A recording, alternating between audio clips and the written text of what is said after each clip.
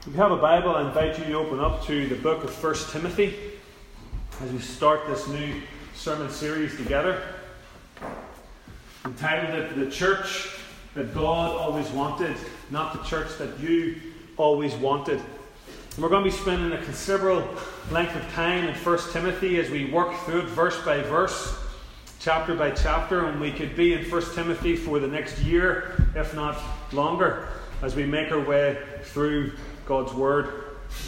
So if you have a copy of God's Word, I invite you, as I said, to 1 Timothy chapter 1. And we'll read together what the Lord has placed upon my heart to share with you this morning. 1 Timothy chapter 1, verse 1. Paul, an apostle of Christ Jesus, by command of God our Saviour, and of Christ Jesus our hope. To Timothy, my child, in the faith, grace, mercy, peace from God the Father and Christ Jesus our Lord. This morning we're only going to look at verse 1 as it reads, Paul, an apostle of Christ Jesus, by commandment of God our Saviour and of Christ Jesus our hope. I think it's important this morning, before we start, that we understand the historical context of where this letter is with regards to its placement in church history. This is a letter from the Apostle Paul to Timothy, his disciple. We understand as we come to this letter that the first premise that we have to always come to is this is simply a letter from one man to another. And yet it is and has the authority of God as God's Word. 1 Timothy was written after Acts 28. It is at least 8 years after Paul's ministry in Ephesus, where he spent 3 years stayed there. This letter is written to Timothy as Timothy is in Ephesus, dealing with the problems within the Ephesian church.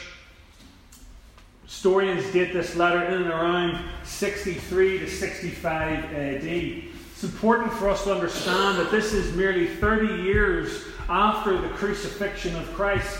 30 years into the first century church, 30 years into the new covenant, and yet we have problems already appearing within the church. Through this letter, Paul is going to address the difficulties that is facing with false teaching coming from false elders, false preachers.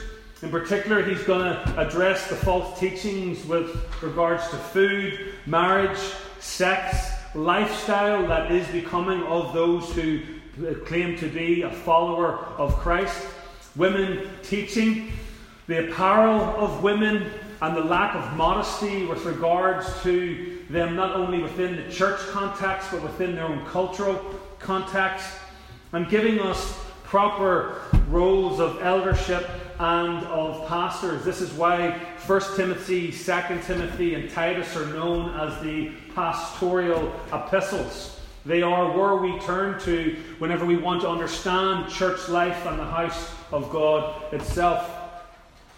We understand as well that this letter comes within Paul's fourth missionary journey. Paul had been in his first stay in prison in Rome. He was released and he goes once again to visit the churches that he had helped plant. And on that journey he leaves Timothy in Ephesus and he goes on to Macedonia. And we understand that if we read verse 3 of chapter 1.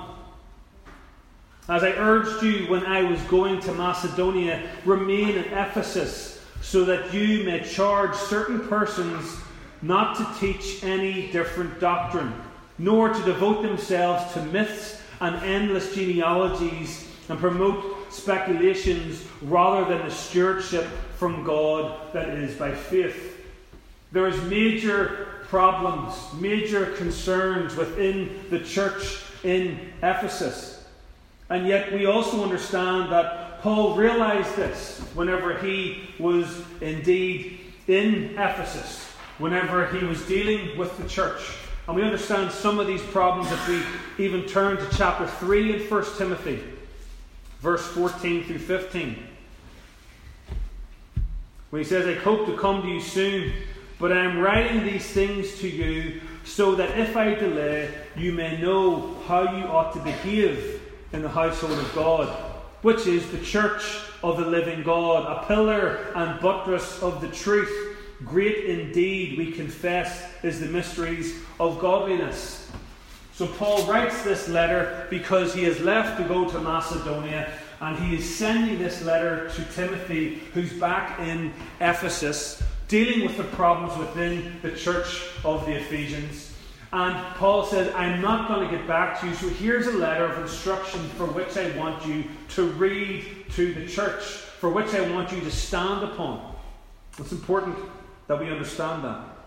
First of all, we understand the context of why Paul is writing this letter and who Paul is writing this letter to. We have to ask ourselves in the very beginning of chapter 1 when it says, Paul, who is Paul?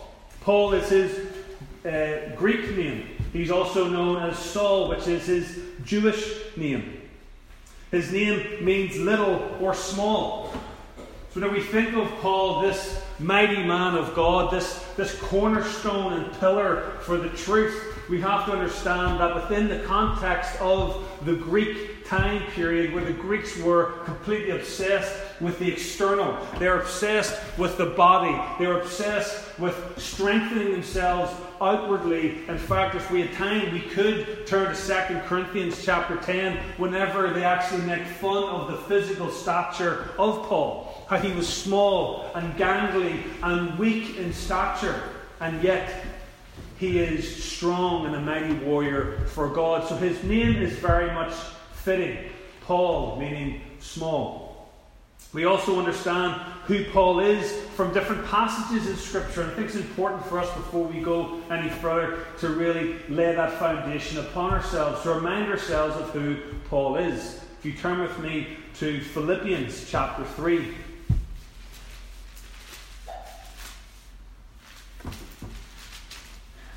It's left in your Bible from where you are.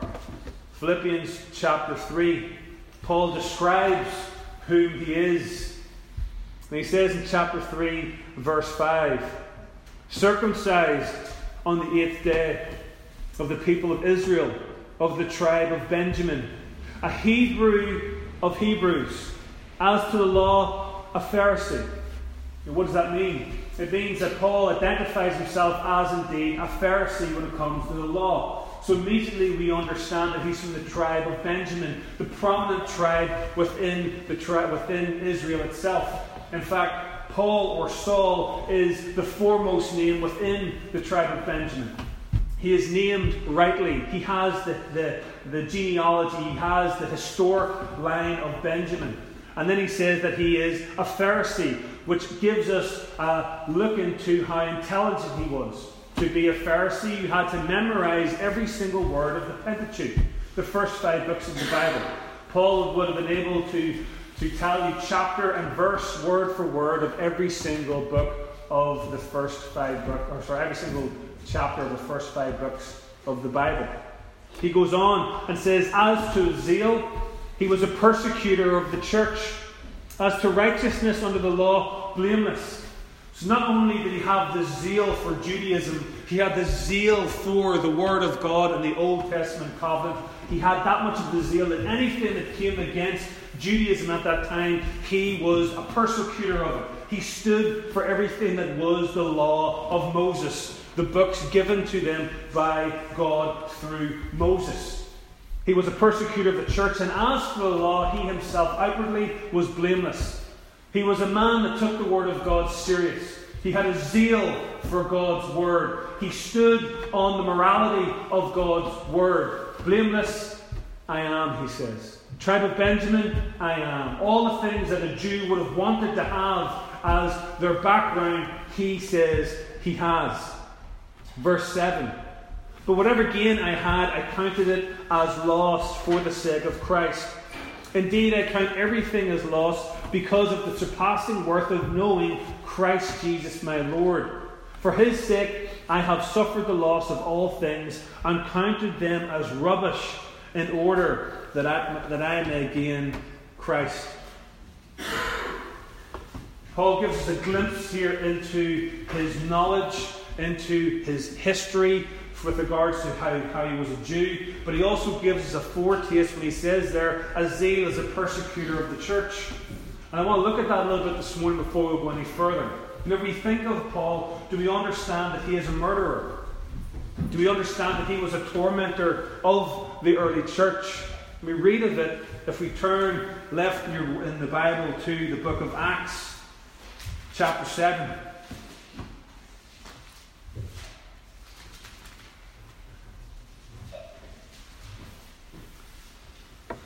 Verse 58. We understand that this is the beginning of the Holy Spirit working through Jerusalem. And here we have the first of many martyrs, the martyr of Stephen. Chapter 7, verse 58 says, "Then they cast him out of the city and stoned him." This was the leaders of Judaism. This was the Pharisees. This was the followers of the Pharisees who saw this new gospel, who saw this moving away from the old covenant system of works and into the new covenant system that we stand in today of faith alone, in Christ alone. And what they did was they cast him, being Stephen, out of the city and stoned him, and the witnesses laid down their garments at the feet of a young man named Saul. Historians believe that Saul at this stage is in his 20s.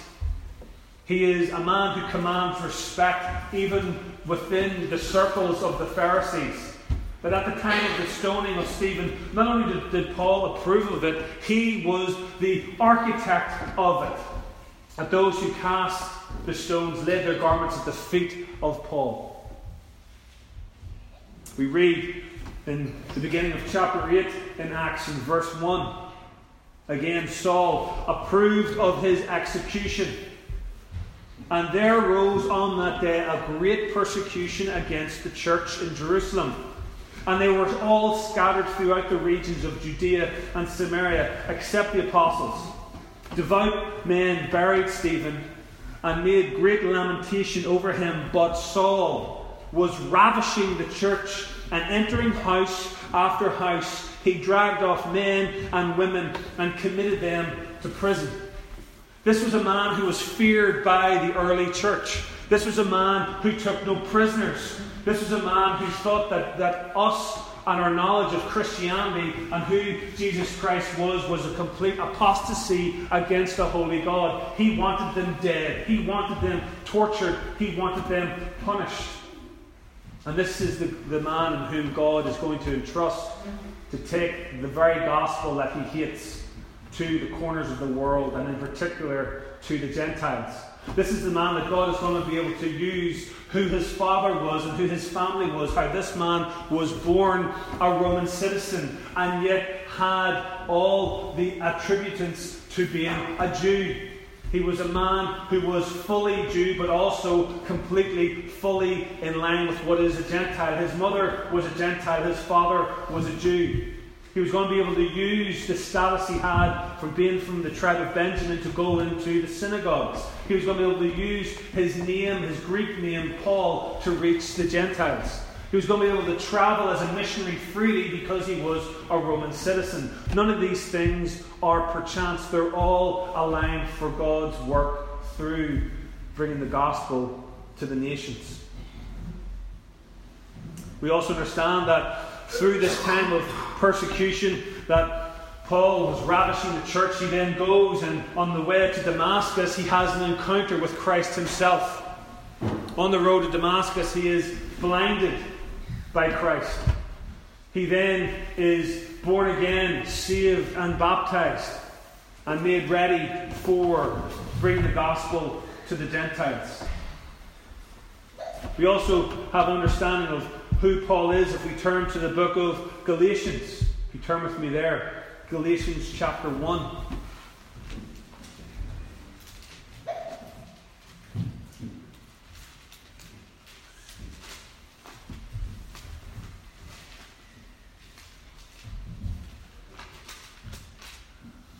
Galatians chapter 1, verse 11. For I would have you know, brothers, that the gospel that was preached by me, this is Paul speaking, is not man's gospel. For I did not receive it from any man, nor was I taught it, but I received it through revelation of Jesus Christ. For you have heard of my former life in Judaism, how I persecuted the church of God violently and tried to destroy it. And I was advancing in Judaism beyond many of my own age among my people.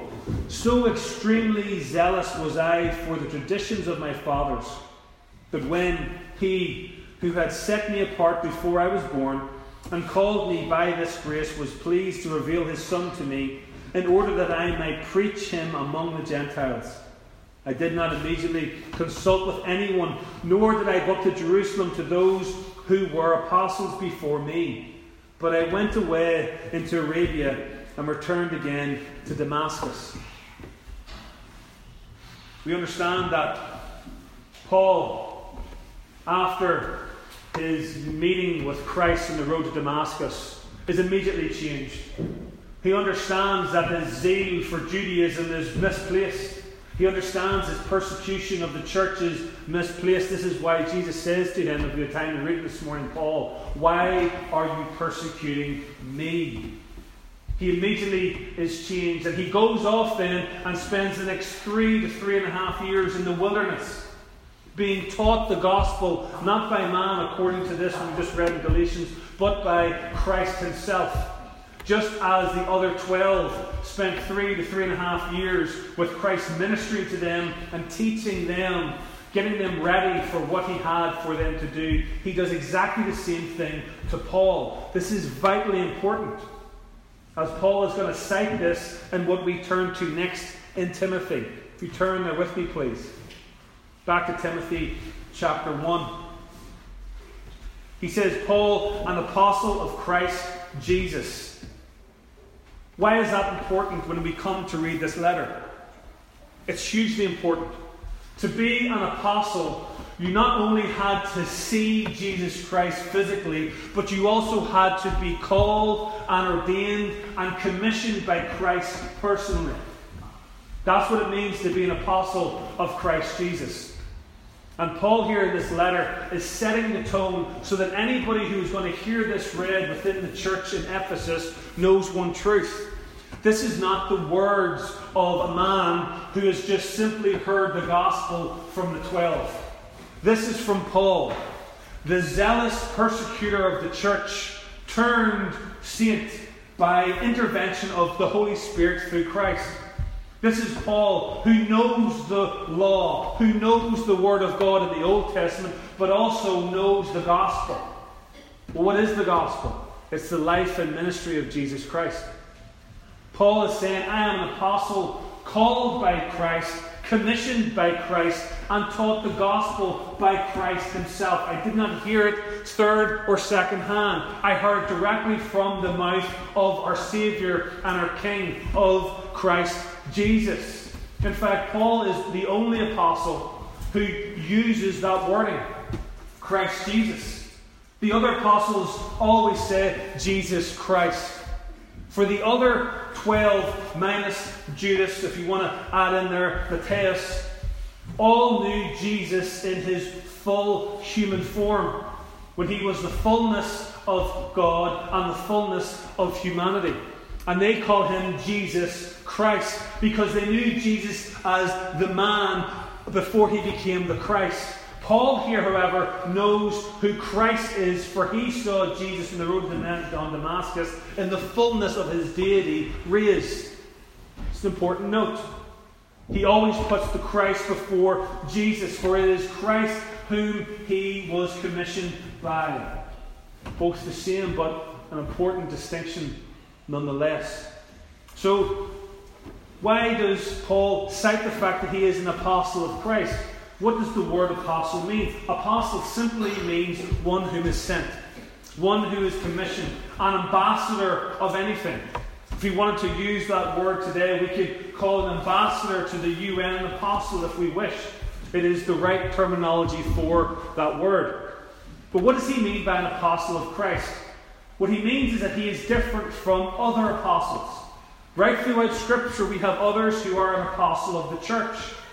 For example, If we had time to turn to Acts 14, verse 14, Romans 16, verse 7, Galatians 1, 19, 2 Corinthians 8, 23, and many others, we would see people like Barnabas who are called apostles.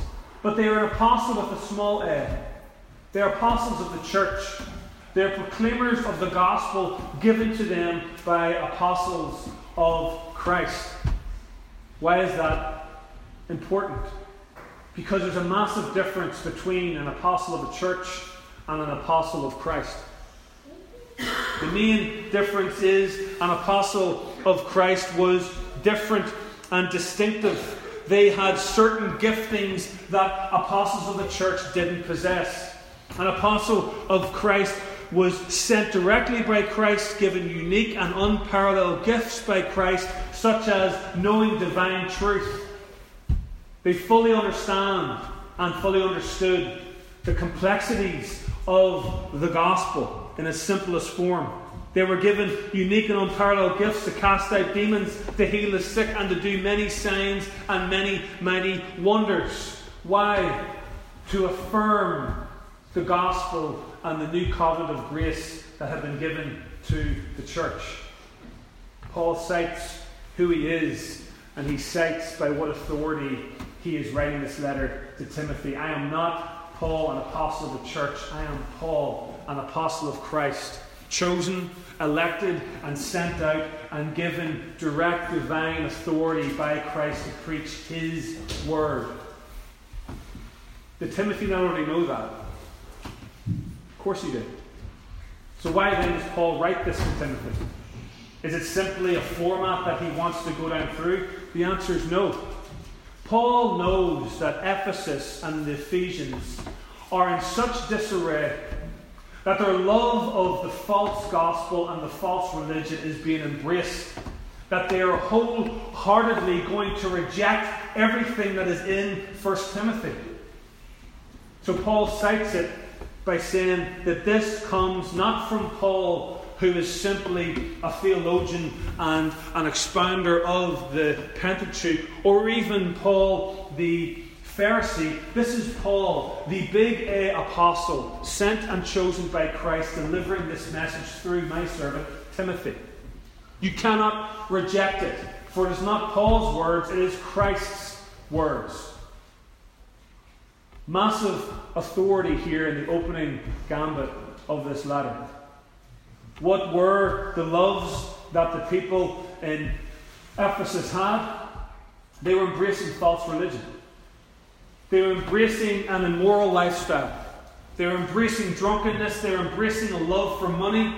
They were embracing costly apparel. They were letting women teach. The entire church was completely rampant with false doctrines and false teaching. And not only was that for that then, which is 30 years after Christ had died on the cross, but today for us, some 2,000 years later, this book of the Bible is highly contested.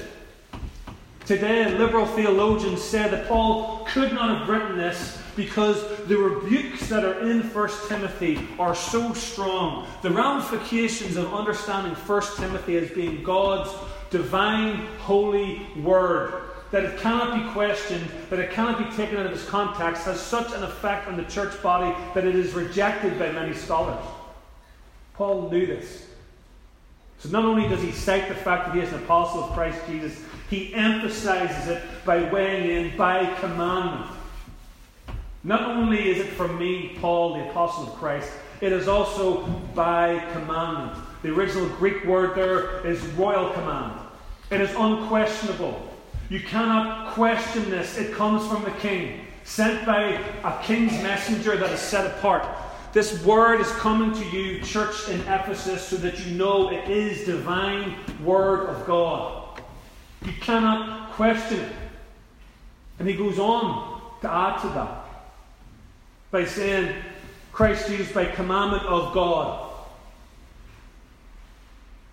For those in Ephesus who were preaching a different kind of gospel, for those who were preaching that Christ was not and fully divine, that God and Christ are not equal, They were denying the Trinity. They were denying the gospel, the life and ministry of Jesus Christ. They were rejecting truth.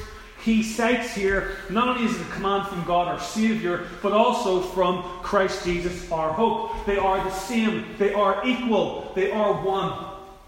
This is whom the command comes.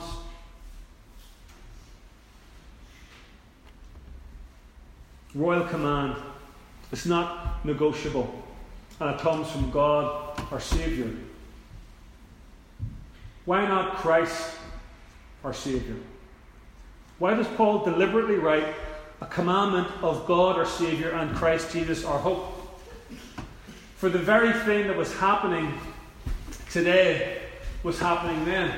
We live in a day and age where people still see a false gospel. They embrace a false gospel that God, the God of the Old Testament, is angry, wrathful, vengeful. Hallelujah, we don't worship Him anymore. Praise God that Jesus came and showed His true attributes. Thank goodness that it is Jesus whom we worship and Jesus whom is our Saviour. Paul says, no. It is God from the foundation of the world who set apart our salvation through the sending of His Son. It is God whom we worship and God whom saves. The God of the Old Testament is the same then, today, and will be the same tomorrow. His word doesn't change, His attributes doesn't change, and His saving ministry throughout church history will not ever change. That's why we have to come against brothers and sisters who say, I don't worship the God of the Old Testament. Well, then whom do you worship? For there is only one God, and Christ Jesus is His Son. The fullness of the Godhead, God the Father, God the Son, and God the Holy Spirit are one, unchanging. He's deliberately citing here, it is God who saves you. Do not forget that fact.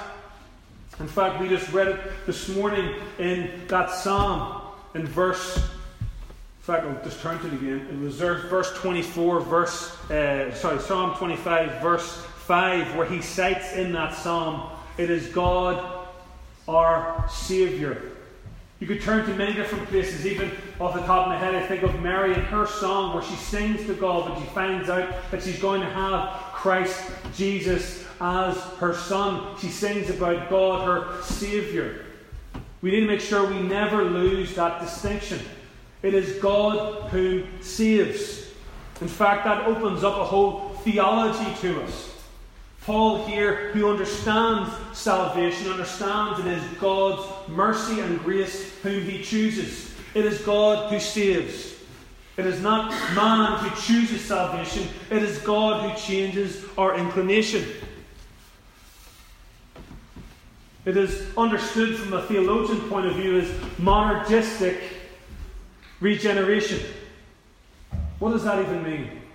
It means monergistic regeneration means that for you to have faith in God and in the gospel, God has to regenerate your heart first. You're incapable of coming to the knowledge that you need to be saved, of the knowledge that you're in sin and in darkness, unless God sovereignly chooses to change your heart and your disposition. It is God who chooses. It is God who draws. It is God who saves. It is not synergistic. It is not that we somehow, in our own strength and our own power, can realize our depraved state. That would attribute the fact that I stand here today, redeemed and saved, because I am somehow more intelligent or more gifted than the person who walks around the mall today who rejects the gospel. It is not of my doing, it is of God. God who saves, God who chooses, God who elects, God who redeems, God who brings you to the point where you actually realize the need for a Saviour. God, our Saviour. And Christ Jesus, our hope. What is that? We prayed it this morning. Christ, the firstborn of the brotherhood. He who was killed, but yet death has lost its sting, was raised from the grave. That is our hope. It is why we're able to set aside the things of this world.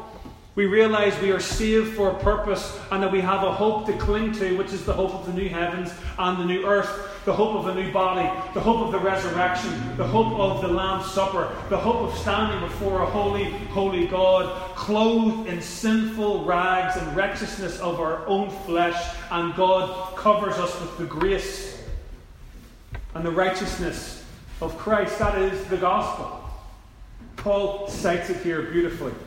I, Paul, apostle of Christ Jesus, by commandment of God our Saviour and Jesus Christ.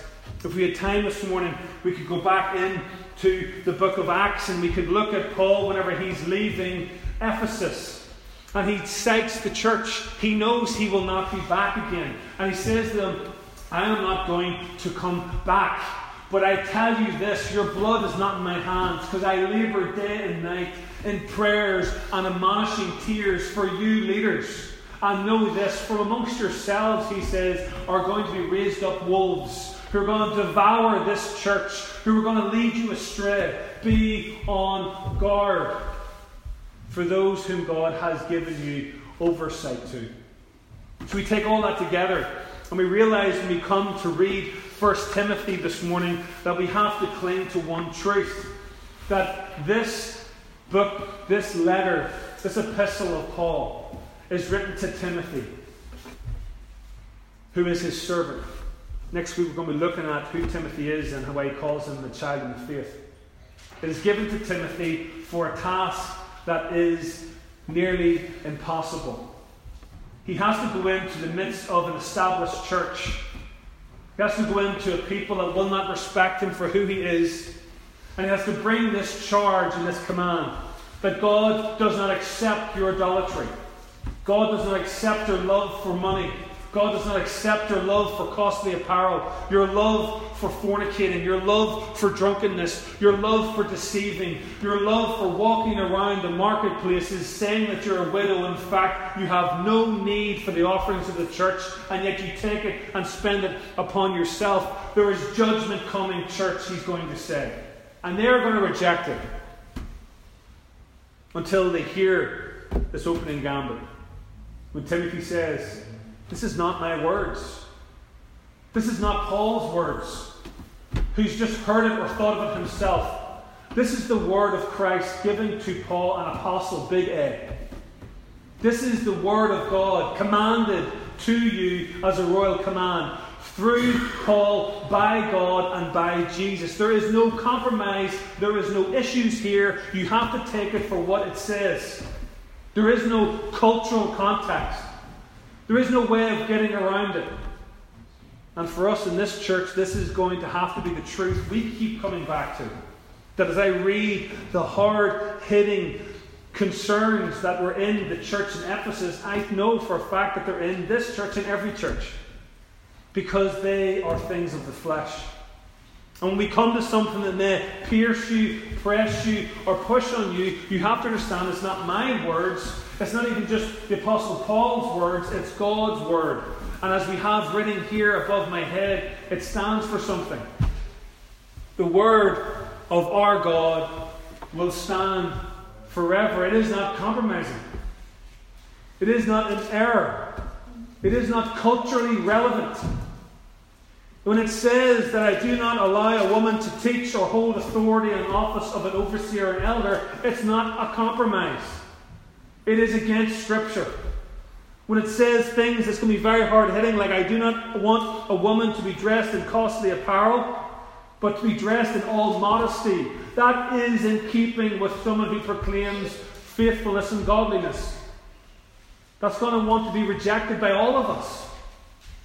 When he talks about love for money, when he talks about what it means to be a true church, we are going to want what it says up there, the church that we always wanted.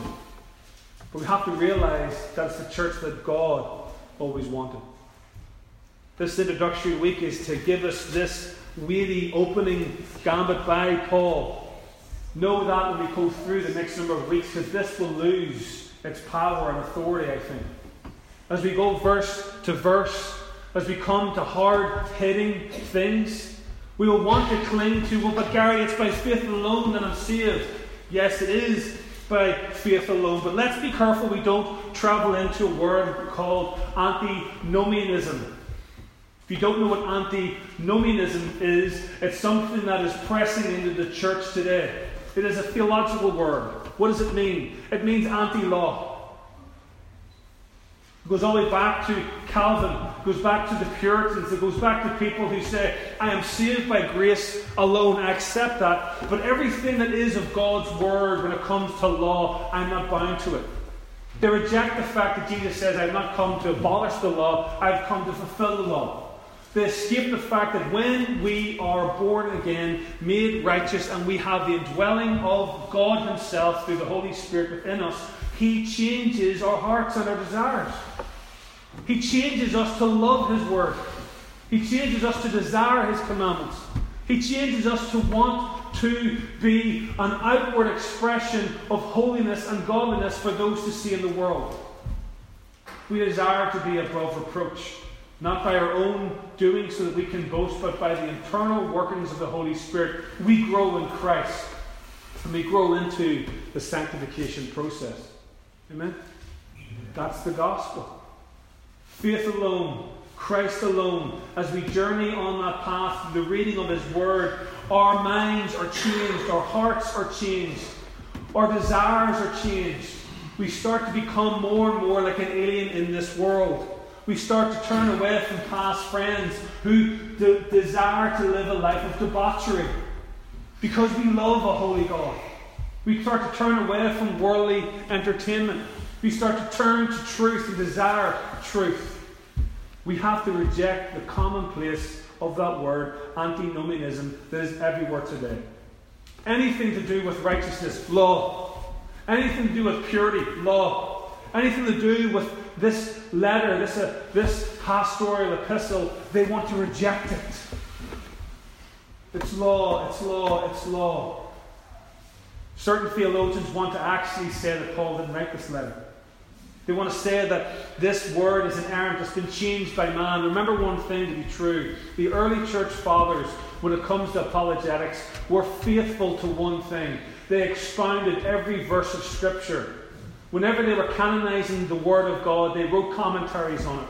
And if we only had the commentaries of the early church fathers, we'd be able to rewrite 95% of God's Word. It is not an error. It is not changeable. It is His truth coming by a specific servant, an apostle, for a specific time, for specific use, to tell this church to change. The great thing is, we know that after this letter was written, the church did change. But the problem is, the church went a different way. They changed the immoral lifestyle that they had. But they started to become pharisaical. That's what we read in Revelation when it comes to the church in Ephesus. He says, you have good doctrine. You do not have false teachers any longer, but I have this charge against you. You've lost your first love. If we become too clinical, if we become too much focused on simply knowing the Greek and the Hebrew and the verb and the context and lose our love of Christ, it is just as dangerous. So as we work through 1 Timothy, over the next weeks, months, and probably next year, by God's grace, we come back to one truth. It is God's Word to change us. Not to make us a Pharisee, not to puff us up that we know the true meaning of His Word, but that we want to be changed by His Word in all humility and have reverence and awe for a holy God as we transition through this letter. Amen? Let's pray together.